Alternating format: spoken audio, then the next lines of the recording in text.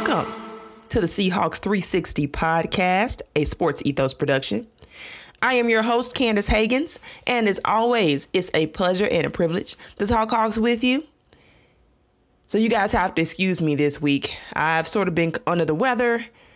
My voice sounds a lot better than it used to. That's why it's such a delay in our podcast recording this week.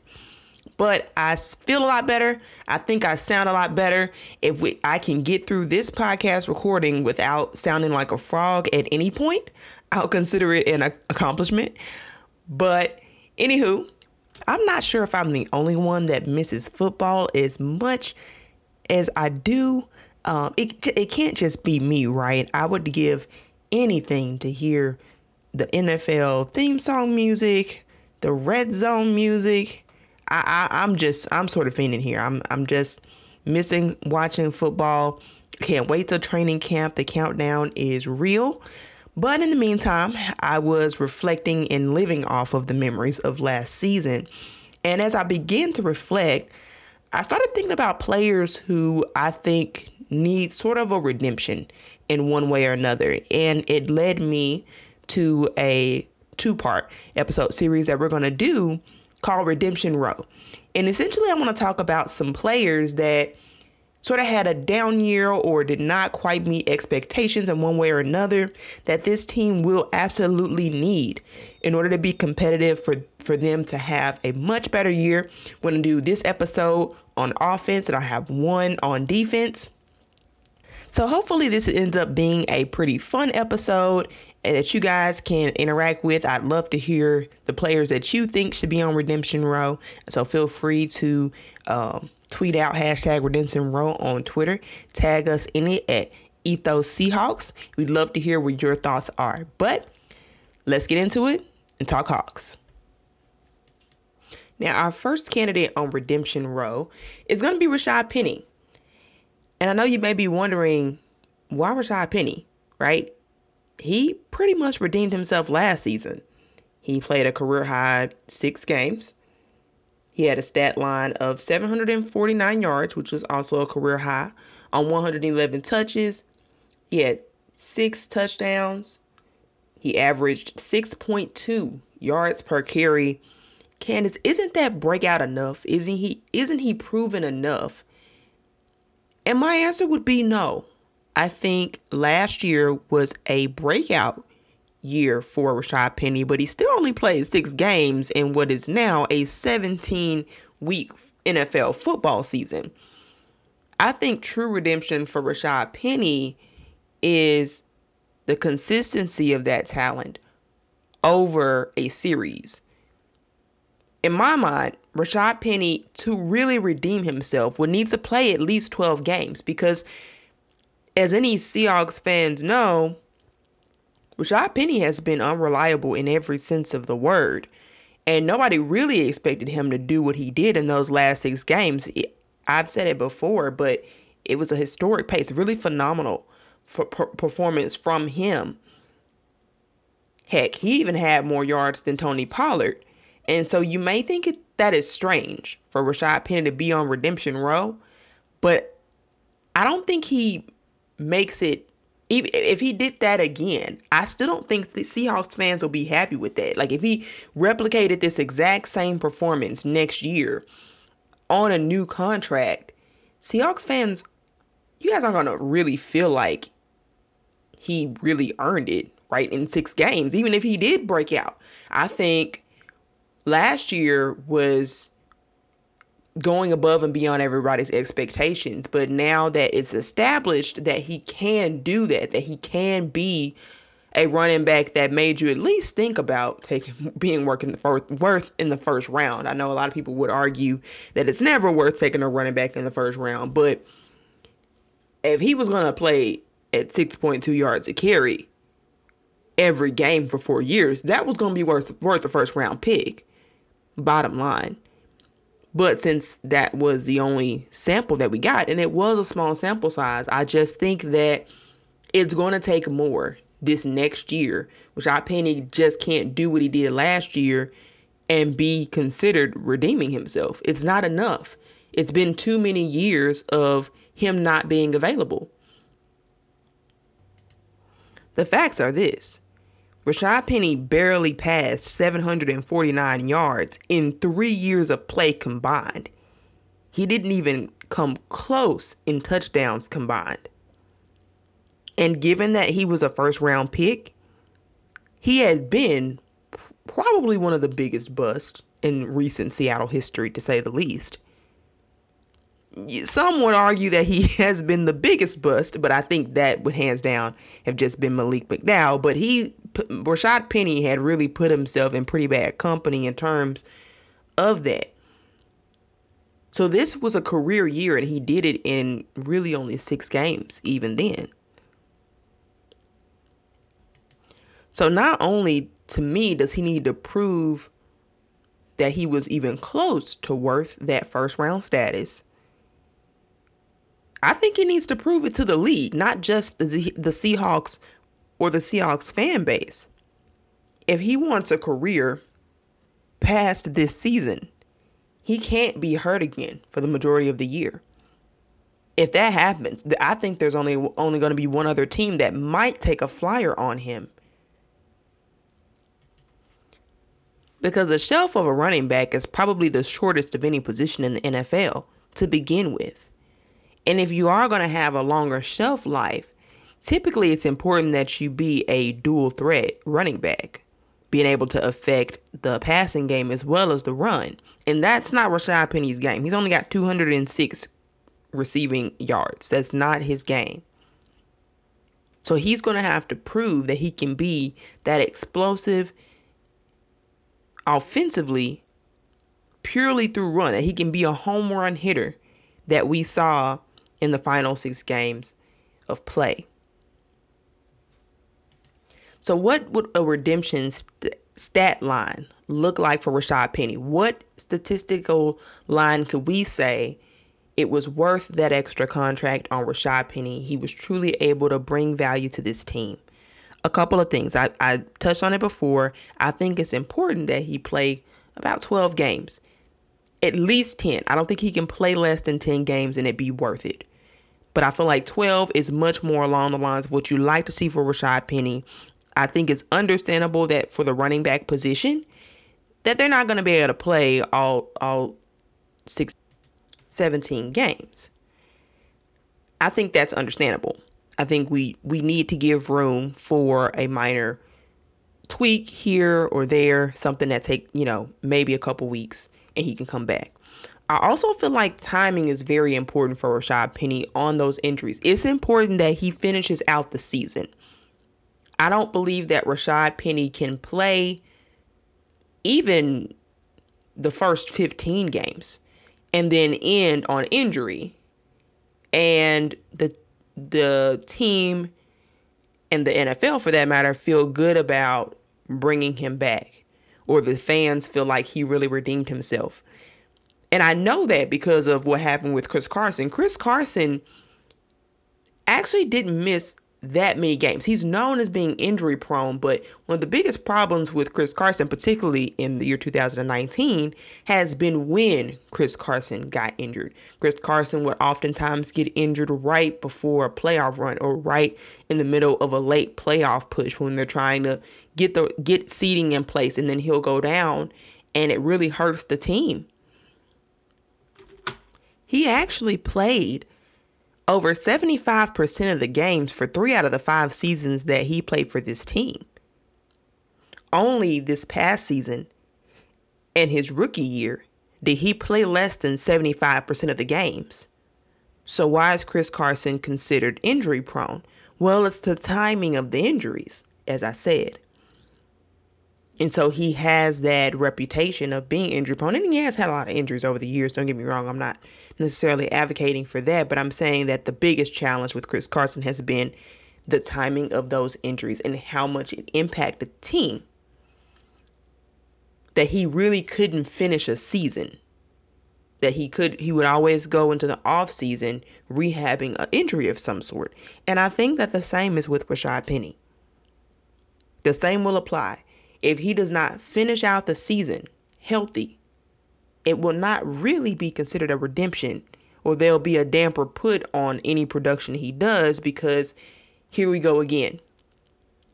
The end of the year, Rashad Penny's injured, and then he's got the rehab in the offseason for another year. And that's how the league will see it too. I don't think it'll be that much of a difference. So he really wants to show and to prove that he can be a productive running back in this league. Then this is it. It's redemption time for Rashad Penny. The next candidate is Gabe Jackson. And Gabe Jackson posted a PFF grade last year of 63.6. He allowed 3 sacks and 4 penalties, which on paper may not be that bad, but given the expectation that he had coming into the team, I did think that he would do better than that. Now, I do feel like part of it is placement. I really think that Gabe Jackson would be best at left tackle. He is much better at left tackle than he is at right tackle. In fact, Gabe Jackson actually ranked number 34 for all guards in pass protection, while Damian Lewis ranked 92nd. I'd say that's a pretty big difference. And I'll talk about this a little bit more later on in the show, but it drives me a little crazy that this team continues to put players, or rather I say this, that this team does not optimize their players' talents. And I think they've talked about doing that more. And I do think they've gotten a little bit better at it over the years. But this is just another example of, I think Gabe Jackson could be great for you at the left guard spot where he excels in pass protection. And Lewis excels in run protection. But that's not going to happen based off of they're not going to switch them. Based off of the mini camp, they seem to still have Damian Lewis in at left guard and Gabe Jackson in at right guard. I've heard that the logic behind this is that Damian Lewis, after having a near Pro Bowl rookie year, asked if he could work at left guard, as that's what he wanted to do. He wanted to prove that he could be a left guard in this league. But he hadn't proven it. I think 1 year is enough. I don't think that you need to keep giving him year after year to prove it when he played so poorly. It wasn't like he was average. Like I said, Jackson ranked 34. Lewis ranked 92nd. That's pretty bad. It's just bad. So even if he got better, it's mediocre at best. Like, that's his ceiling at left guard. It's mediocre at best. When he's at right guard, he could be a Pro Bowl guard for this team for years to come. It's something that frustrates me, and I don't know if anybody else feels that passionate about it. It seems like I'm sort of by myself in that. And maybe that's the case. I'm fine with it, but it frustrates me because this has been something that's been a pattern for the Seahawks over the years. Ethan Pokic, it was 4 years before he actually had to play his natural his natural position at center when he excelled at center at LSU. Just because another player can play another position doesn't mean that they should then become an experiment. Let that player develop and master the skill set that's most natural to them, as it's going to optimize the player and the team. But that's a conversation for another day. I'll go back to Gabe Jackson. Either way, Gabe Jackson, I think, should have done better. I would have envisioned him to have a season that was more graded, maybe a 70 would have been fine. And I'll say this, with his 3 sacks that he did get, I know Russell Wilson plays a role in that to some extent. He didn't have any sacks. He didn't allow any sacks the year before, and this year he allowed 3. It's not a huge drop-off, but it's not what you'd want to see. You brought him in so that he wouldn't allow sacks, or maybe 1, right? That was sort of the hope and the goal when he was brought in here. And with the new quarterbacks at the helm, maybe that's something that you see more like. Maybe those sacks were more on Russ than Gabe Jackson. But either way, I think the organization and the fan base had higher expectations for Gabe Jackson, and I hope that he can excel and do better than he did this past season. I think for him, it won't take a lot for him to really redeem himself? I think it's simple. If he's going to stay at right guard, which it seems like that's what he's going to do. That's what the Seahawks have him at. If he can post a 70 PFF grade, allow 1 sack, and not any more than 2 penalties, I think that will be fine. It'd be ample. It wouldn't be great, but it'd be a start. So that's somebody who I'd love to see do better. This offensive line really needs to take a step forward. You got rookies on the line, potentially 2 rookies on your bookends of your line. These guards are going to really have to step up and be a veteran presence for these guys. They're going to have to lead by example for these guys. And I think if they can do that, this offensive line has a chance at being at least better than they were before. The ceiling, I think, is way higher. I think they have the ceiling to be a top 15 offensive line. I'll be honest, though. I know I said I'd leave it alone, but I think this offensive line, if Charles Cross and Abe Lucas really turned out to be who we think and hope that they are, and you put Damian Lewis back at the right guard spot and Gabe Jackson back at the left guard spot, I actually think this could be a top 10 offensive line. That sounds maybe optimistic to some of you guys, but we have to remember how strong of a year Damian Lewis had.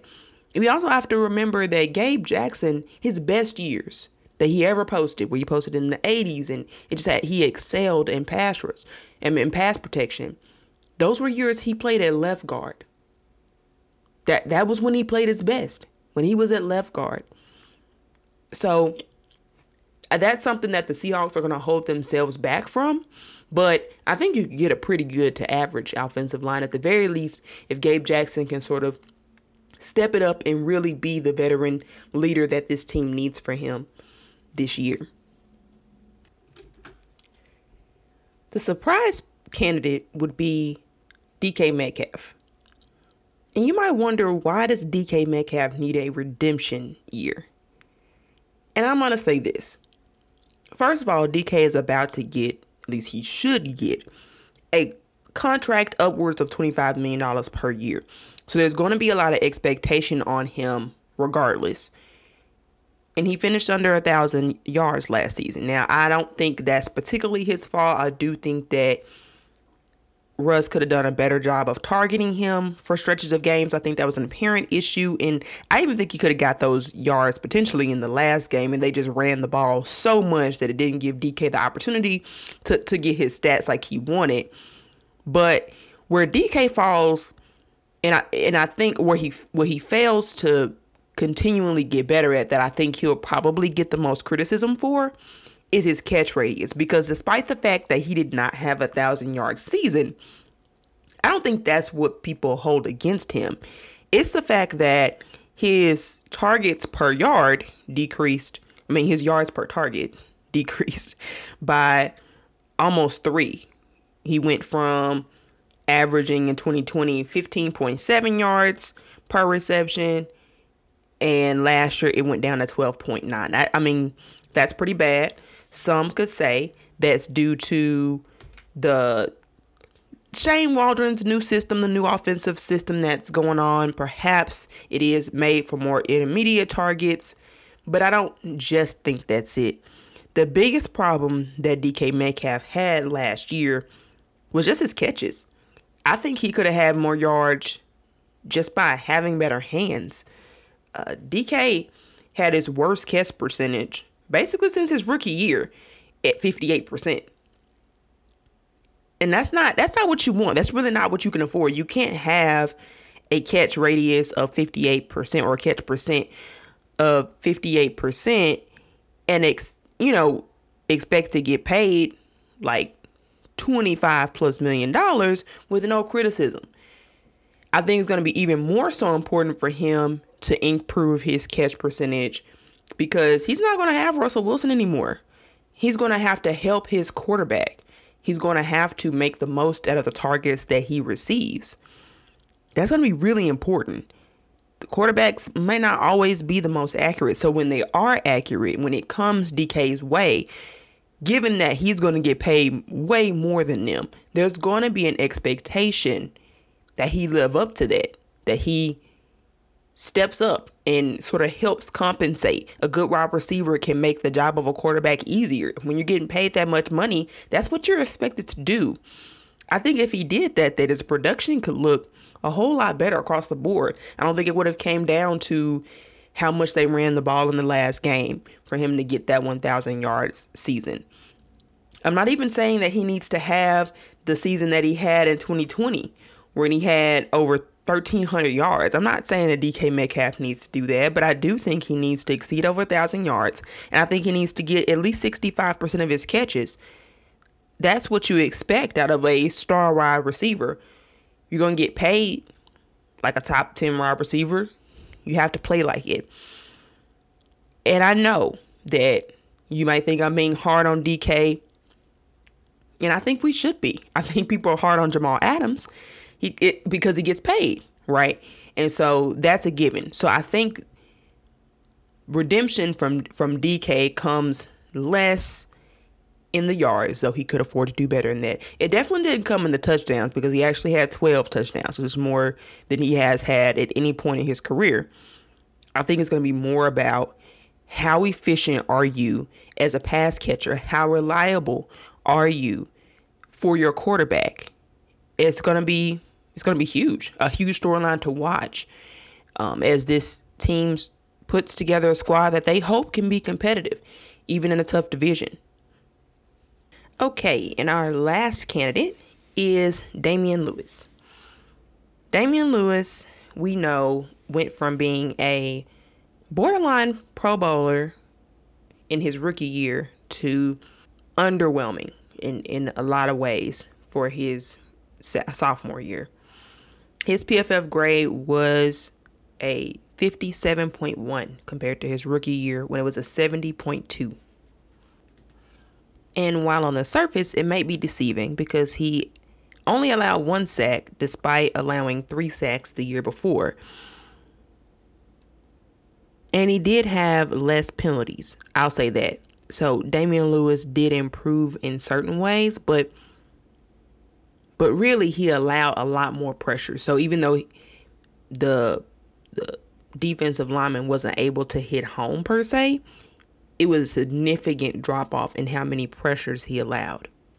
For example, he went from averaging 34.5 snaps per pressure to 26.3 snaps per pressure. So basically, at an increased rate, he was allowing more pressures.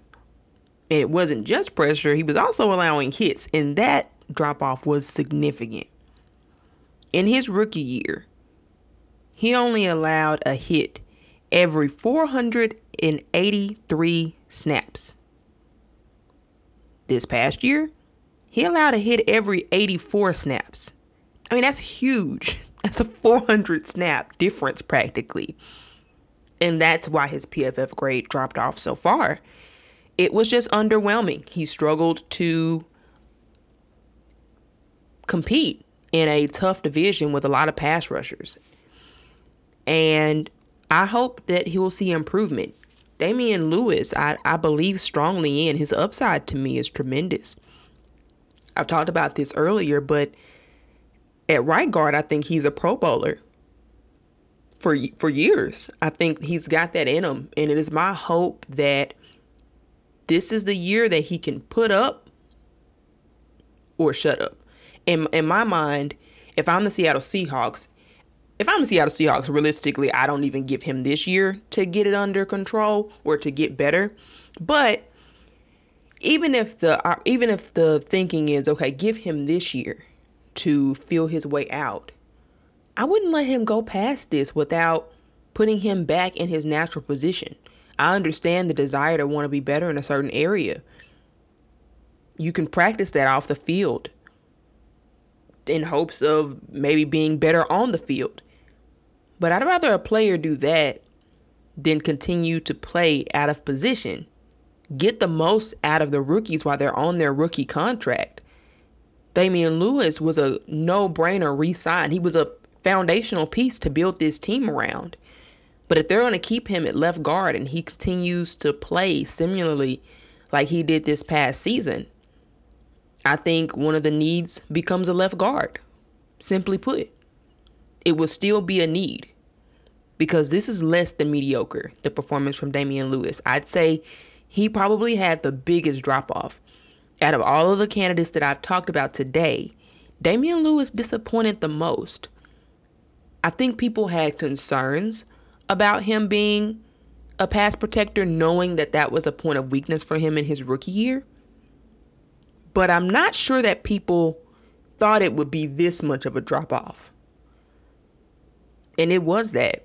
So I'm going to place him as the winner of the biggest person who needs to make a redemption, who needs a bounce back year.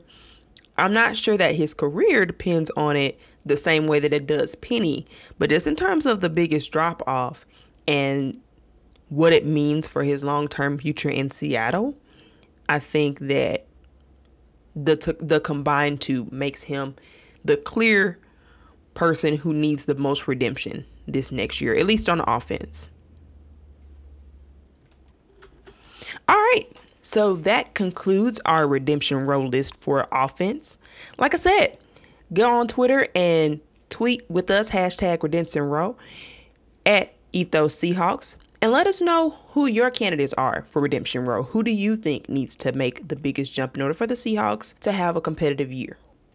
Looking forward to getting into our defensive candidates in our next episode.